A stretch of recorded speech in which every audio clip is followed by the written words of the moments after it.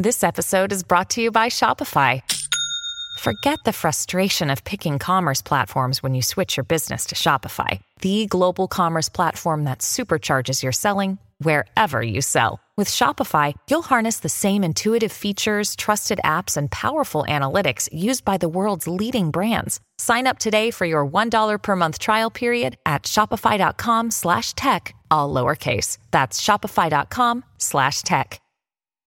When you need mealtime inspiration, it's worth shopping Kroger, where you'll find over 30,000 mouth-watering choices that excite your inner foodie. And no matter what tasty choice you make, you'll enjoy our everyday low prices, plus extra ways to save, like digital coupons worth over $600 each week. You can also save up to $1 off per gallon at the pump with fuel points. More savings and more inspiring flavors make shopping Kroger worth it every time. Kroger, fresh for everyone. Fuel restrictions apply.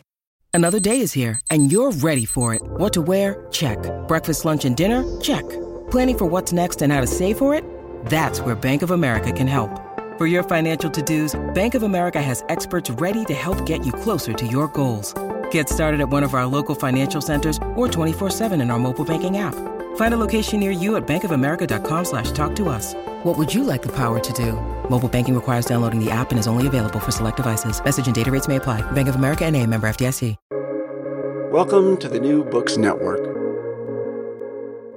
Hello, everybody, and welcome back to the New Books Network. I'm David Hamilton Golland, the host of the channel. Today we'll be talking with Dr. Nikita Braginsky, a 2019 to 2020 Harvard University Music Department Fellow, about his book, Mathematical Music, From Antiquity to Music AI, which he wrote at Humboldt University, Berlin. Nikita, welcome to the show. Thank you for inviting me to this podcast. I'm very glad that we're recording it. Me too. I wonder if you could begin the interview by telling us a bit about yourself. So I am a musicologist, first and foremost. I cannot claim to be anything else, really, but I'm a musicologist who has a very special interest in technology and mathematics. So after studying musicology in Cologne, Germany, I specifically went to a department to write my PhD where I could learn about technology. So this was at Humboldt University. And so basically I've continued looking at musical technology ever since that time, ever since my PhD. Very good. Let's jump right in then and talk about the book. What is mathematical music? What is mathematical music? So this is not musical mathematics, and this is not use of music in mathematics or mathematics in music. It's really mathematical music, so music structured by mathematics. And what I mean by that, basically I mean that when people create music, when people try to understand music, to analyze it, there's always a certain amount of mathematics going on in their heads. And this has been like that for centuries. This is one of the arguments. Basically I present a very long story of mathematical music, or how music really became mathematical in the end. Okay, so I want to give our listeners just a little bit of a better understanding of what we're talking about here. Is it something as simple as time and rhythm? I'm remembering a scene in the movie Amadeus, which is now about 35 years old, where he's sort of leaning over a pool table and tossing a pool ball against the opposite end of the table so that he can keep time as he writes as he writes his genius music that we've all come to appreciate in over the centuries. Is that an example of mathematical music, or tell us a little bit more about what it is that you mean here? Yeah. So this could be an example because if in this scene, which I have to say I don't remember very well, but judging from what you've described, so there's some sort of geometry there, some sort of structuring time through movement in some sort of geometrical way. And so this is an example, but I can offer, and I do offer in the book, many different examples. So one of the earliest, and also maybe one of the best known, is actually already happening in antiquity, when people start to think about what is the right way to create a tuning for an instrument. So they start to use the mathematics of their time, which is, in this case, division and multiplication.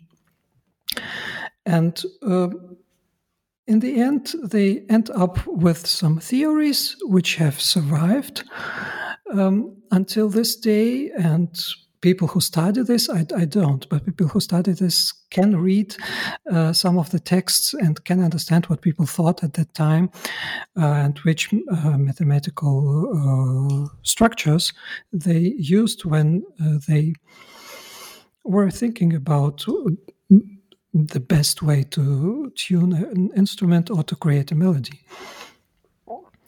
So this is an example, yeah. So in some sense, it's something even as basic as how we divide a keyboard up, and the length of an interval, frankly, or the size of an interval, you might say. Right.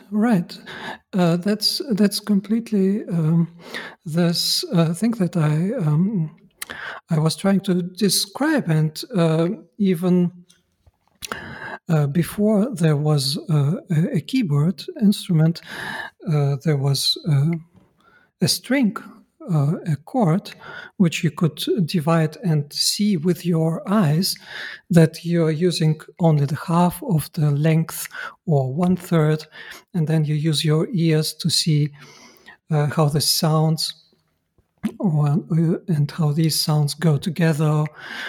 So these are one of the things that have survived to this day in the musical theory, in the intervals, as you said, right? Very good. Let's talk a little bit about the structure of the book. It is divided into two sections, continuities and possibilities. Can you speak a bit about that structure, why you chose it, and what it does for the book? Yes, sure. So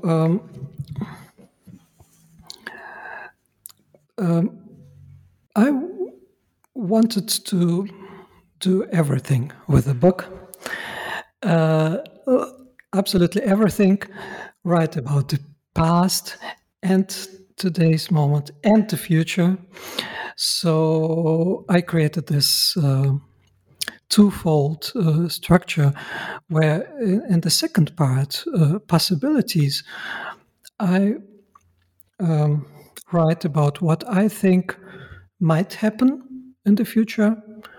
And even if it never happens, we should maybe still try to think about it and have an opinion about things that might happen. Do we want them to happen? Or maybe we don't. So I was thinking about the future. But to think about future, one needs some sort of foundation. And I think you, as a historian, know that better than anyone else.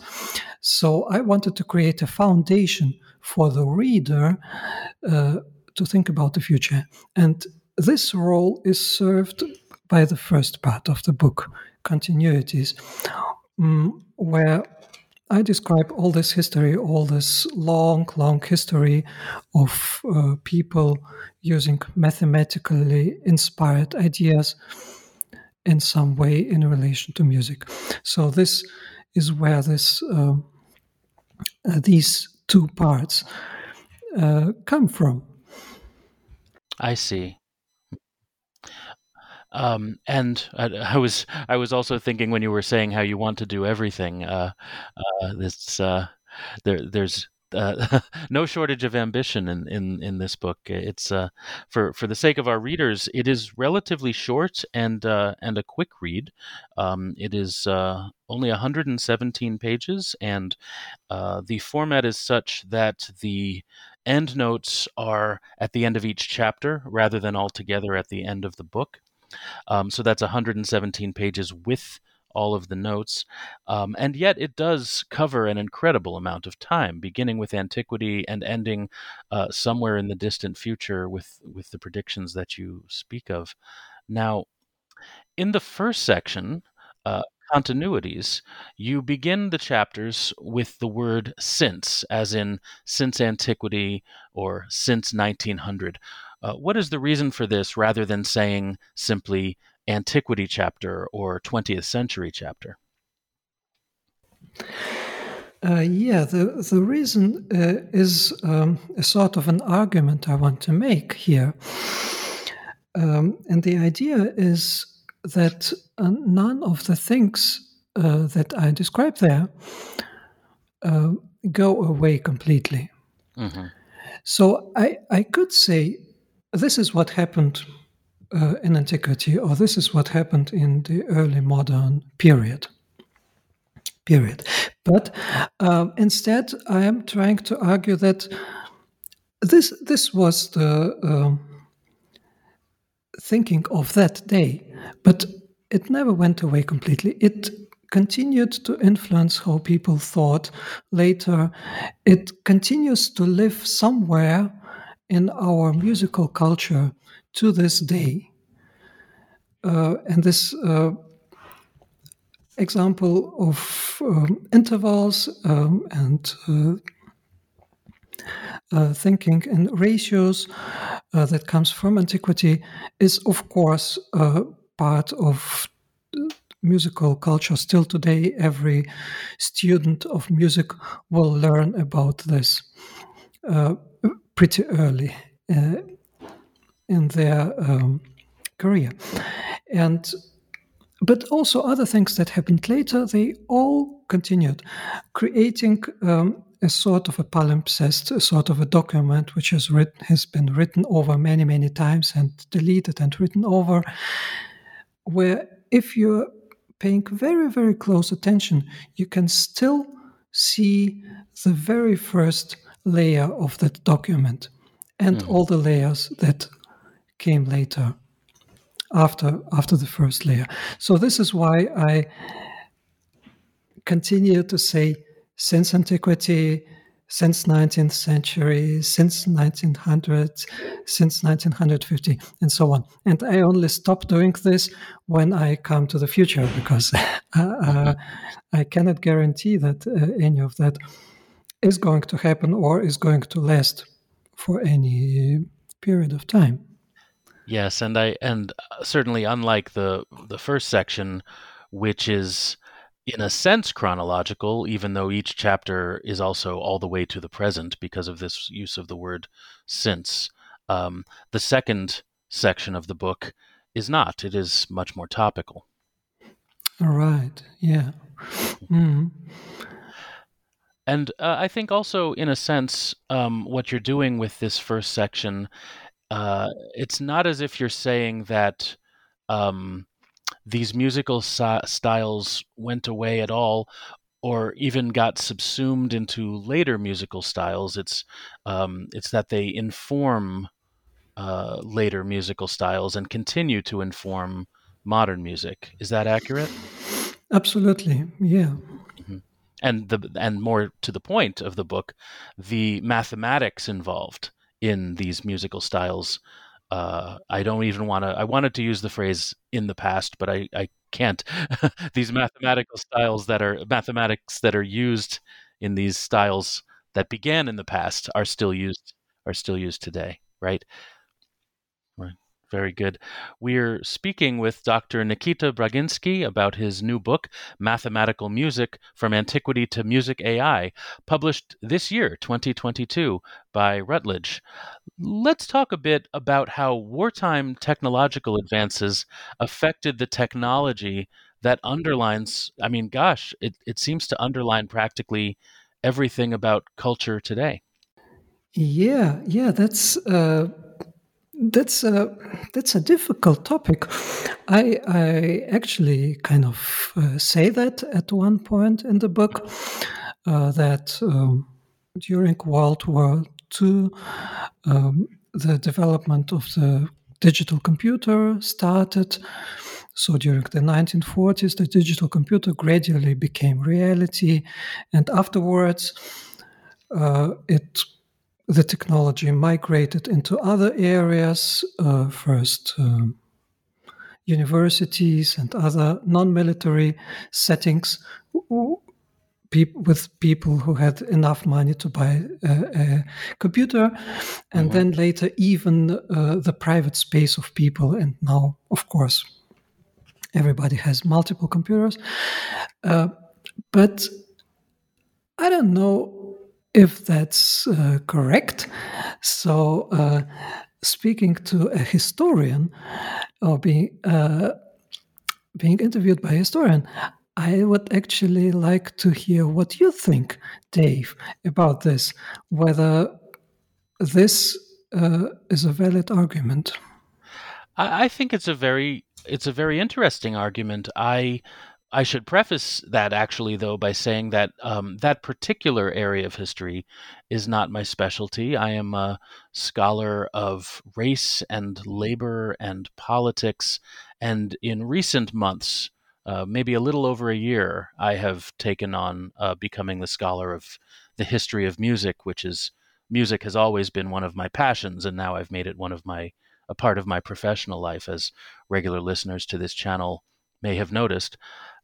What I tend to think about in terms of how World War II affected the technology of music, I think about things like shellac shortages on the home front, and how the records that were used to record music at the time were not able to be produced except in a limited amount for the troops overseas themselves.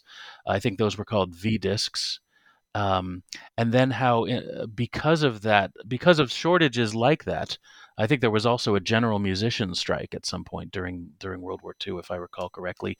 But then there seems to be an explosion of technology in the immediate post-war years, perhaps because it was held back, almost like a tectonic plate that suddenly pushes forward and causes an earthquake. The invention of the long playing record, for instance, is, I think, 1949. So that's sort of the side of it that I come from. But it's very, very interesting, I think, the argument that you're very hesitantly, but I think without cause. I don't think you need to be so hesitant. I think you can be a little more well, what's the word? Confident in your thesis, in that sense of your thesis. Well, that's a small part of the argument. That's just a small note in the book, and of course, I did not come up with that myself. So I've heard this argument in media theory discussions before, but I was just trying to think about it more deeply. Yeah, it's I think it's a really interesting idea, and it's not just if I get away from music for just a moment, it's war, for all of its horrors, historically, um, tends to jumpstart scientific advances because of the necessity of winning and surviving among those who are in the field of making technological advances. And I think in healthcare, for instance, we see a lot of that. But one thing that comes to mind is there's a defense agency here in the United States that, well, I guess they invent the internet, and they were I think that uh, they were formed during the Vietnam era to help the United States win the war in Vietnam. Yeah. Of course. There are, of course, multiple connections between wartime funding for technology and technological developments. Of course, this is completely unrelated to the book itself, but since we're talking in June 2022, I still need to say that war is, of course, still a huge tragedy for each and every person affected by it, as we currently see what is going on. So this should never be forgotten. But yeah, what if we what if we talk about some music instead of war? Much better. The topic of the hour. So let's return then to another musical topic. As I read it, I was fascinated by the role of mathematical music in the foundations of jazz and the Berklee School of Music in Boston in particular. Can you elaborate a bit on how mathematical music affected American popular music in the 20th century? Yeah. So this is actually a topic that interests me personally very much. Since I have studied for several years already a composer who is connected to this whole story. So Berklee is a very well-known college of music in Boston, in the United States, and for a very long time it was dedicated mostly to popular music. So recently it also includes classical training, but for a very long time, since it was founded, it mostly was focused on popular music and jazz. And not many people know that when it was first created, it was called Schillinger House. Schillinger, what does it mean, and why did this name disappear at some moment? So Joseph Schillinger was an immigrant musician, theorist of music also, who was born in Ukraine, actually, in Kharkiv, in this city which has been so tragically destroyed recently.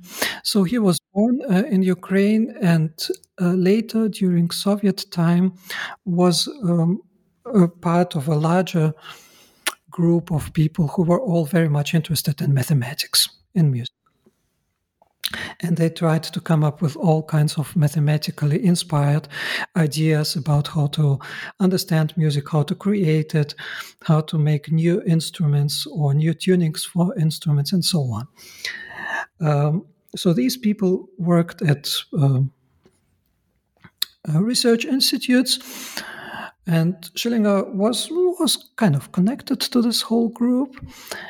But at some moment, he saw that life for people like him is becoming very, very difficult in Soviet Russia as Stalinism was on the rise.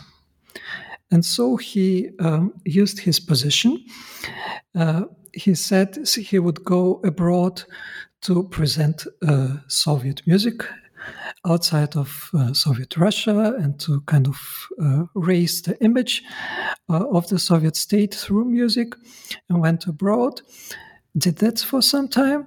Let me just interject a quick question. Soviet music strikes me as fitting very clearly into the concept of overtly mathematical music. Am I wrong in that? Very early 1920s experiments were often about using new kinds of mathematical ideas in music. But at some point, this all had to stop. With the rise of the new Stalinist culture of traditionalism, this all had to go away completely and to be forgotten. And people were forgotten, and tragedies happened in their lives. But Schillinger, was able to run away from that. In 1928, he came to New York. And in New York City, living on Manhattan, he was able to create a new career for him, teaching mathematical methods to people in popular music or in commercial music, people like radio arrangers and so on. That sort of people. And one of the young people whom he taught was the later founder of Berklee. Lawrence Berk is the name of this person.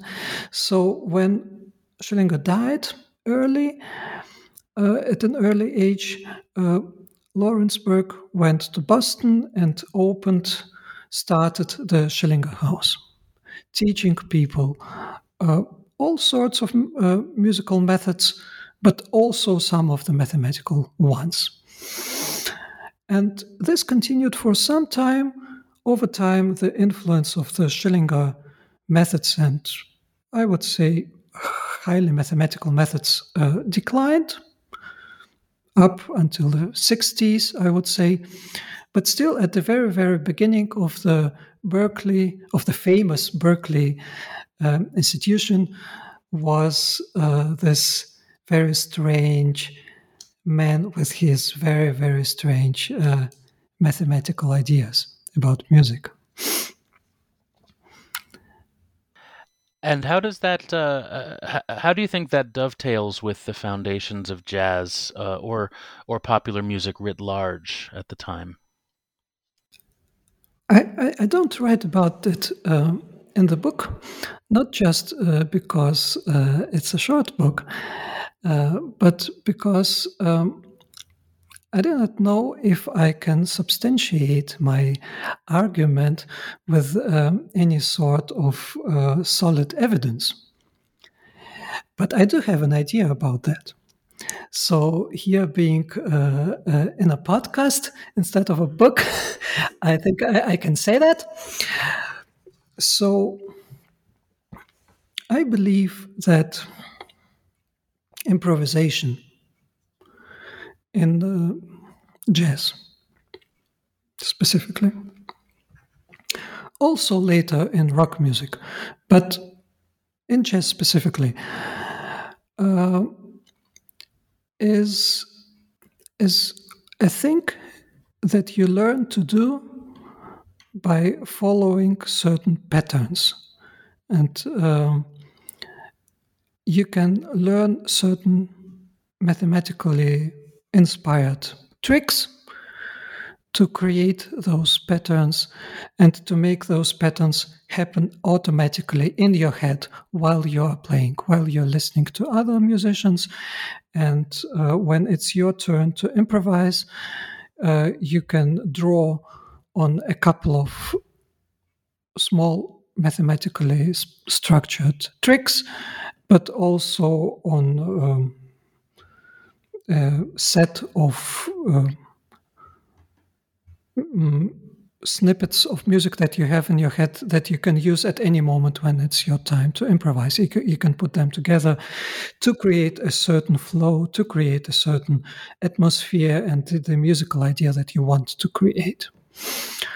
So, and why I specifically talk about improvisation is that when you improvise, you need to be very, very quick in your thinking. You need to think fast.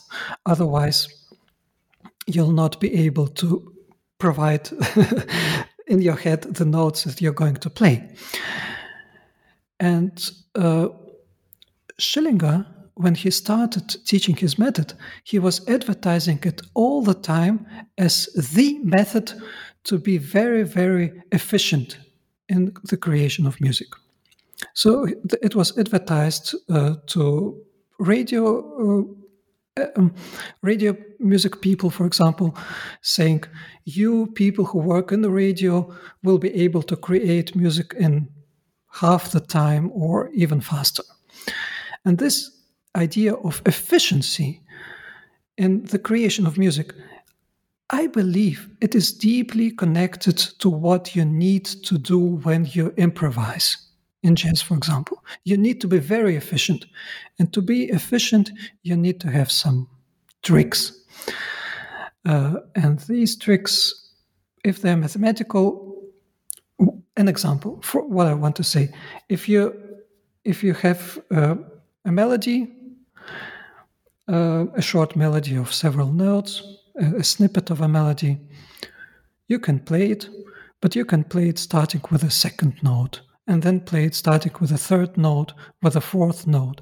This gives you a trick with which you will create more variety in your improvisation.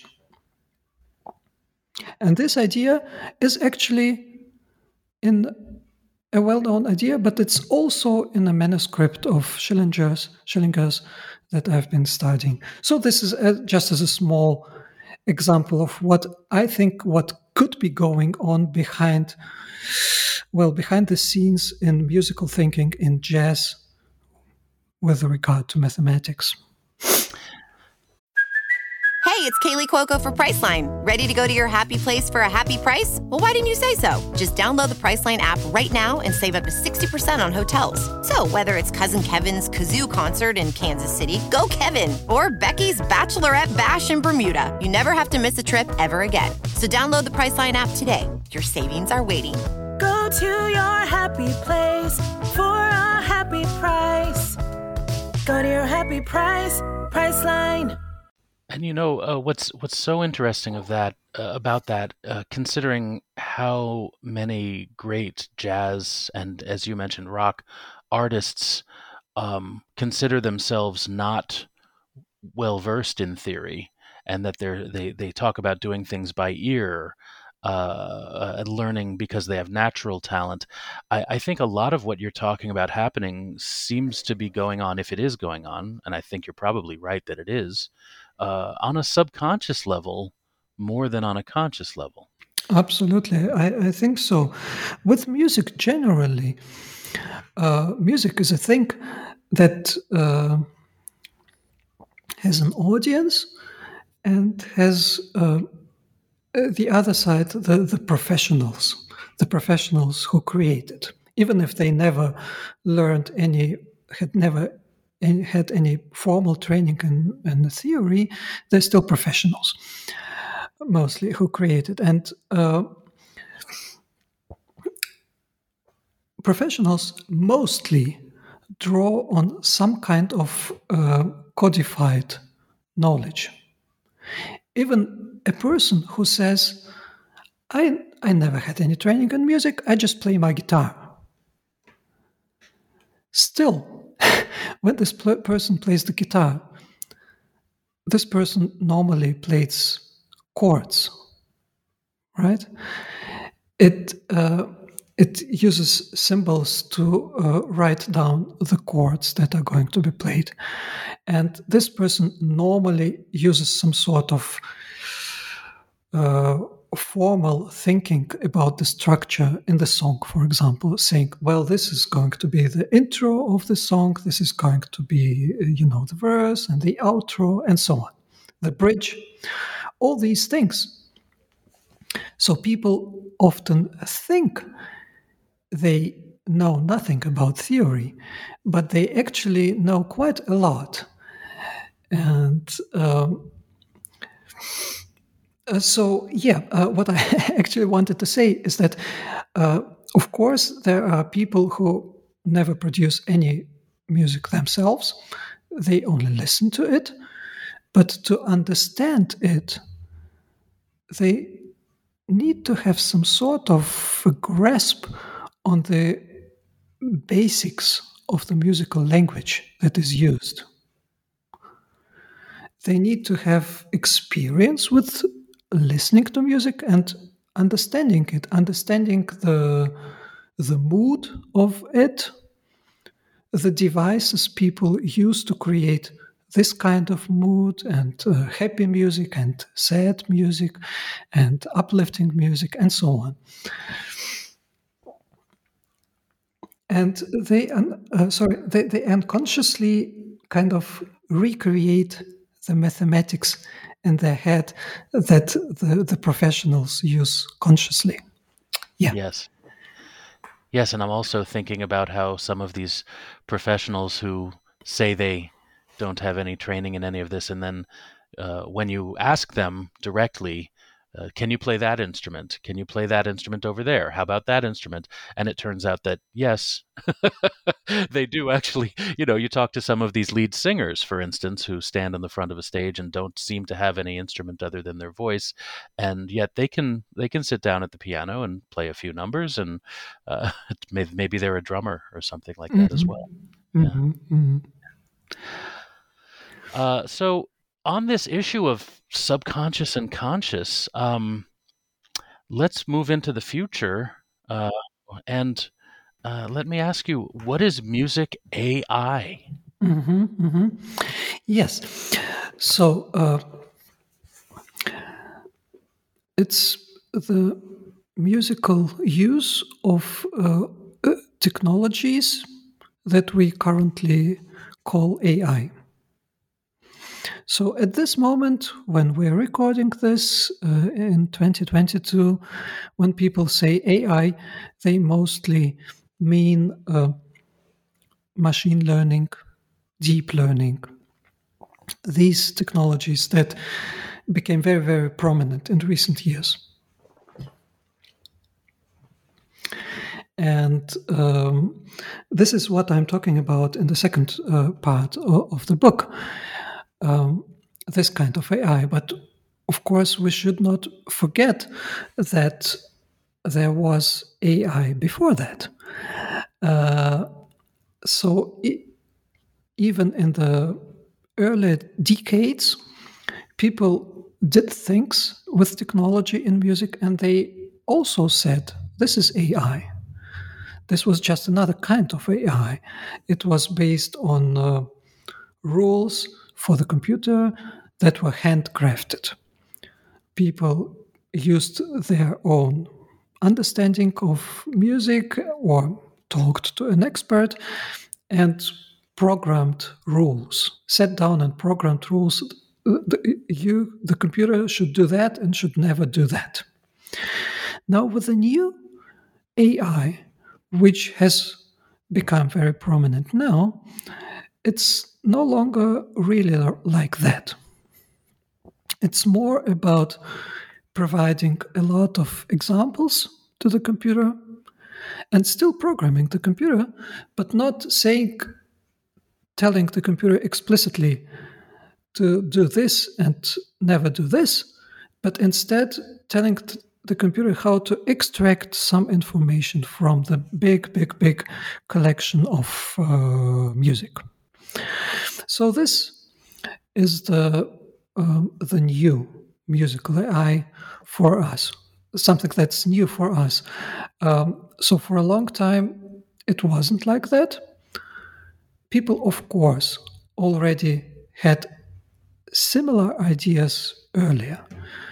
even in the 1920s, 100 years ago, when, of course, there was no such thing as a digital computer or whatever, people were already starting to think about this kind of statistical approach to the corpus of music they were studying, and people were counting things by hand. This was, of course, very, very, very slow and frustrating for these people, but this created the foundation for us today. Now we do have the computer, and we do have large collections of music in a notation, which can be fed to the computer. And even later emerged the possibility to work around the notation. Maybe I can tell a couple of words on that later. So this is new technologically because it wasn't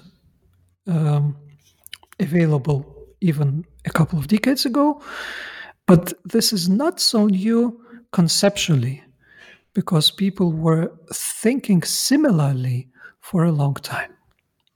So anyway, now we do have these tools, the practical tools we can actually use to feed a lot of snippets of music to the program and say, for example, all these snippets of music were written by Mozart.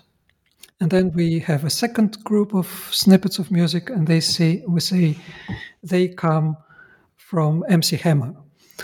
And now the program tries to learn to extract features from that material and to try to learn how to differentiate between Mozart and MC Hammer. And with enough resources and time, the program will learn how to do that.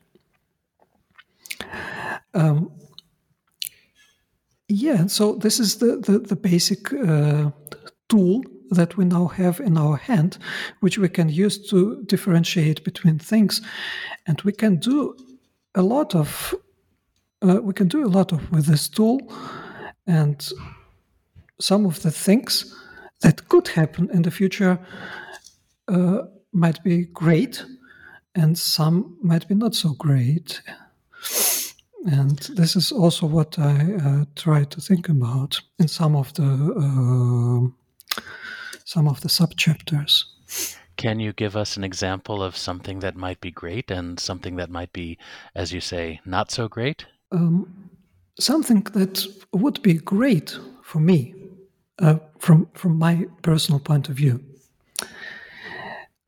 is to give a composer a tool to create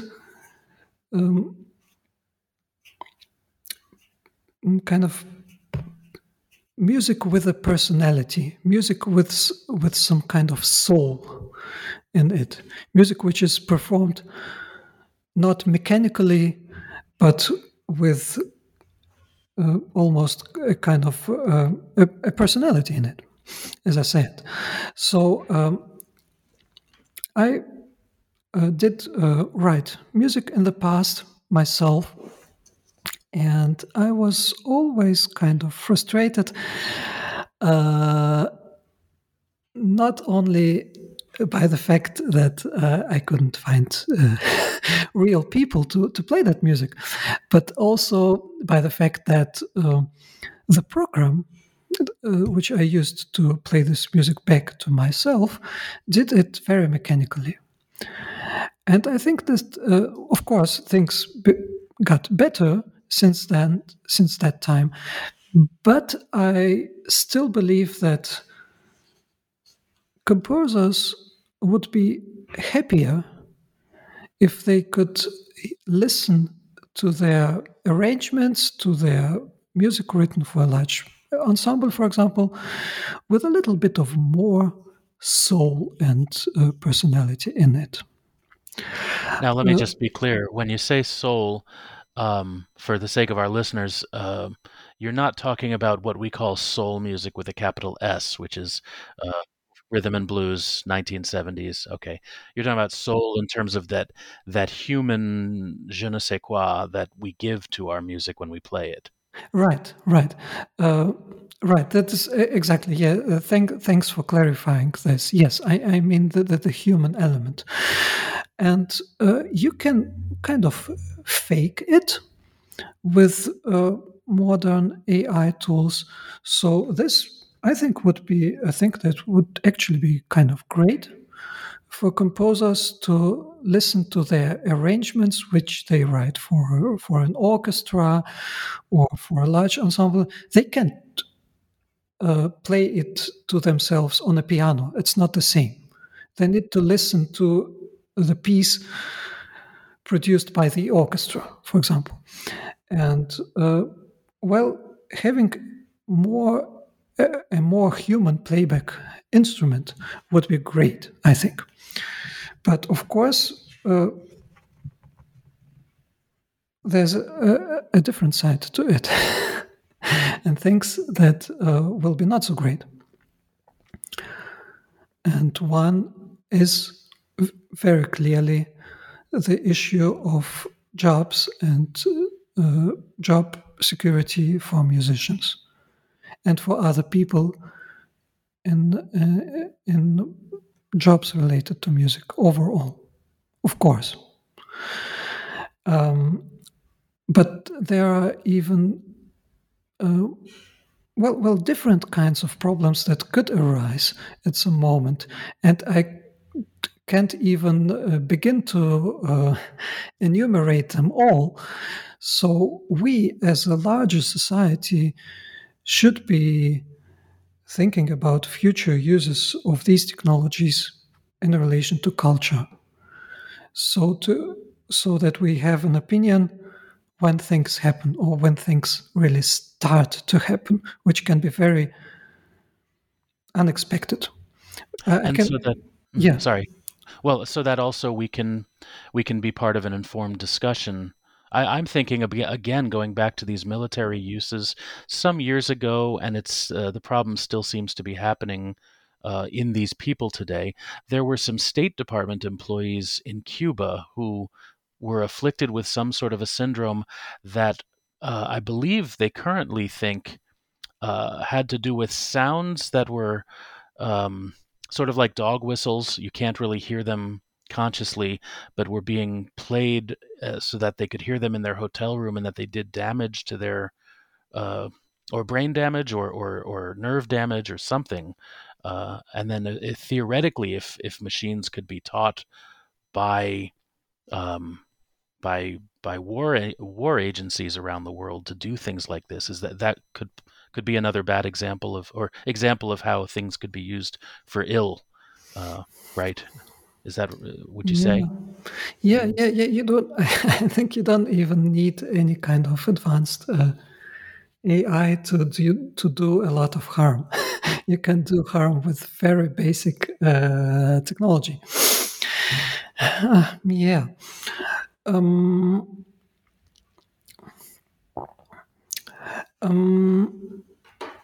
But there are also other positive things that can happen in relation to music.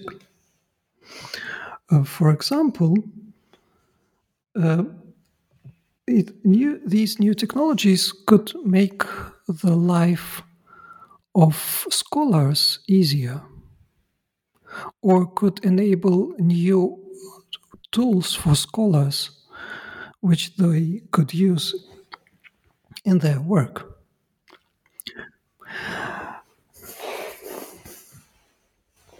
For example, identifying music which is similar in a very large corpus of music. So creating links between pieces, showing the similarities, maybe even creating a sort of a scale of similarities. For example, imagine you have pieces written by a composer centuries ago. And these pieces have survived somehow, but we don't know much about them. We don't know about when did the composer write these pieces, and so on. And if we assume, for example, that this composer starts as a young person and has this kind of style, and then lives for a very long time, and at the end of the life has a completely different style, but still the same composer. And we could try to use machine learning, which is very good at seeing similarities and seeing patterns. We could try to create kind of a timeline. I'm just dreaming, of course. This is not a real research project. I'm just dreaming. But what if we were able to create a timeline of pieces, assuming that there was a kind of a linear development in the thinking of this composer from the early style to the old age style, later style, and kind of seeing, these pieces could actually belong more to the early years, and then there's this transition or several transitions, and then these pieces are more similar to that. And besides that, beginning in the year so and so, they begin to be similar to that and that composer who also lived in the same, small town, and they probably had conversations with each other and so on. So I'm just dreaming, but this could be an additional tool for use. Sure. It sounds in a sense like, just to bring it back over to my field, and as we find new ways to learn about history, especially of the distant past, it's another way of, it's like tree rings, the way we use tree rings to find out what was happening chemically in the atmosphere at some point in the distant past, because you'll see the rings of the trees all over the world or all over a region will have the same markers, the same lengths, intervals, if I could use that word again. That's fascinating. I want to say, though, on one of the negatives that you mentioned was in terms of jobs for musicians. And one thing I think on this is, first of all, I think, as most people will agree, except for very, very few people, being a professional musician is not a financially rewarding proposition, and it's a hard life, and it's a life for people who are so driven to produce that into the world that they usually give up creature comforts. But I think the other thing about, I don't actually think that AI necessarily will significantly change the degree to which we want to see live music performed by humans, because I think there is something, when I go, whether I'm seeing a rock concert or a classical concert, and I enjoy going to both, as I'm sure you do, maybe not rock, but whatever popular music you may also like. There's something about the excitement of knowing that those are real people who, in some sense, that they might fail in the moment. When there was a line I read in the New York Times some time ago where the writer said, when Luciano Pavarotti opens his mouth, we're not exactly sure what's going to come out, and that's part of the excitement of the performance. Right. Just my little opinion on it. Yeah. Yeah. I absolutely agree. I was trying to think about those things, and just having a small thought experiment. Suppose we have an AI which creates, or some sort of a technological system which also includes this new technology of AI, and maybe also some sort of older technologies. So we have this technological system which is able to create so many variations of, say, a pop song, that every single person who buys a record will get a personalized version of the song. I also put that in the chapter in the book. But so in this small thought experiment, I was thinking, okay, now we have like millions of different versions of this song, and many people like it, many people buy it also because it's kind of tailored towards their wishes and needs. But what about a concert? Would all these people ever gather for a concert by this singer, for example, or this team? Maybe it's a celebrity who started as a kind of a traditional person in the music business, and then thought, okay, great, then we'll just use this technology to create individualized recordings for everybody. So this celebrity is going to give a concert now. But what is going to be performed? Everybody expects their own personalized version of the song. So what should this celebrity, or maybe even former celebrity, perform in concert? That's a problem. And even how to behave, how to present themselves to the audience, what kind of an image should the celebrity project, because this one person expects more of, pop appeal, and this kind of person expects some sort of rock or whatever, and the third person expects a little bit of, jazzy influence in it. So this creates all these crazy problems that only start to appear once you really start to use the technology, right? You can think about it in advance, but we all know that when you have the tool in your hand and you start to use it, only at this moment you see all the possibilities, but also all the problems that you need to deal with unexpectedly. Yes, fascinating, truly. The book is Mathematical Music, From Antiquity to Music AI. Dr. Nikita Braginsky, what are you working on now? So after finishing this book, I was thinking about future research projects. And the research project that is emerging now on the horizon for me is to look at how the thinking tools of humans, the musical theory, might change as a result of people having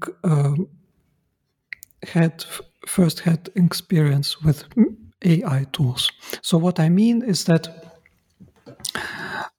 music professionals use certain concepts from musical theory, which they have learned somewhere.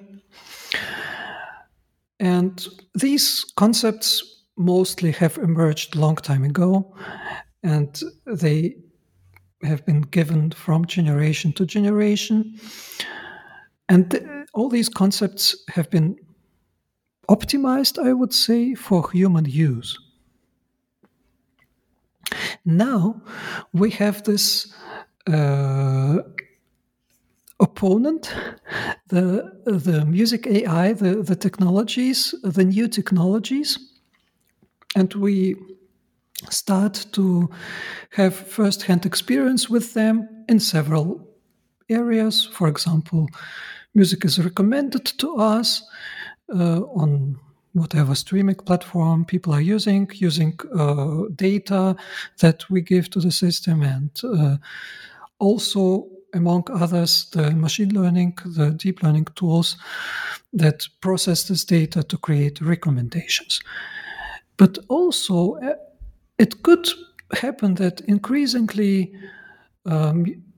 such tools would be used to produce music or to select music for presentation and selling.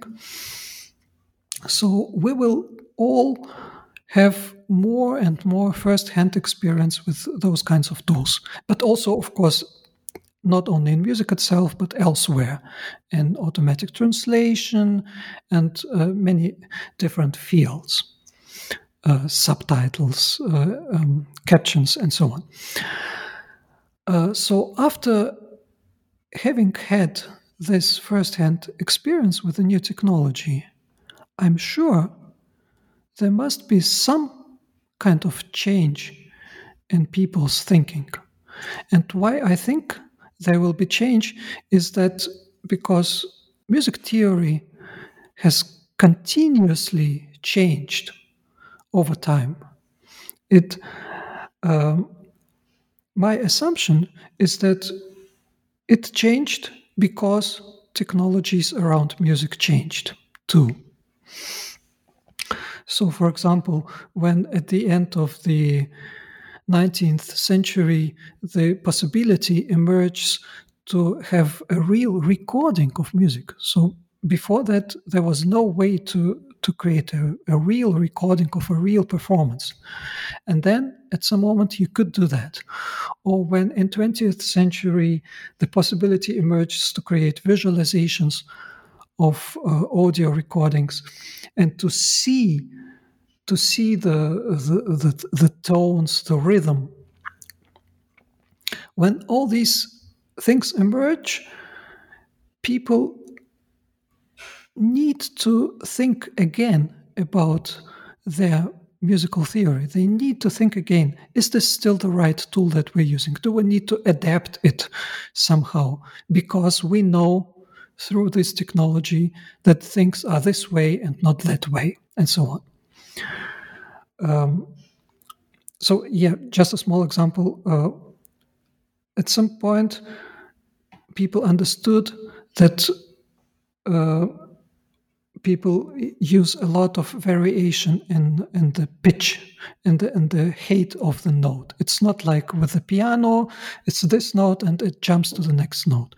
When people sing, when people use other kinds of instruments that allow this, like a violin, there's always a lot of variation, vibrato, and so on. And you can see it very clearly with the new tools that emerged in the 20th century. Before that, people weren't able to see that. And if you see that, you need to think twice about your musical theory. Is this still the right tool? How do I adapt it to explain all these things? And so I believe after we have all collected experience with AI tools, musical thinking will change.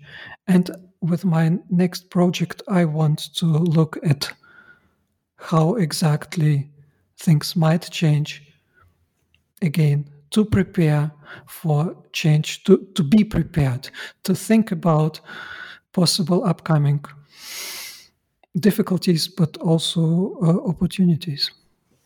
How exciting. Once again, the book is Mathematical Music from Antiquity to Music AI, available now, 2022, from Routledge, part of the Taylor and Francis Group. Dr. Nikita Braginsky, I cannot tell you how much I have enjoyed this conversation, and I would like to thank you once again for participating on New Books Network. Thank you for this conversation. I enjoyed it very much.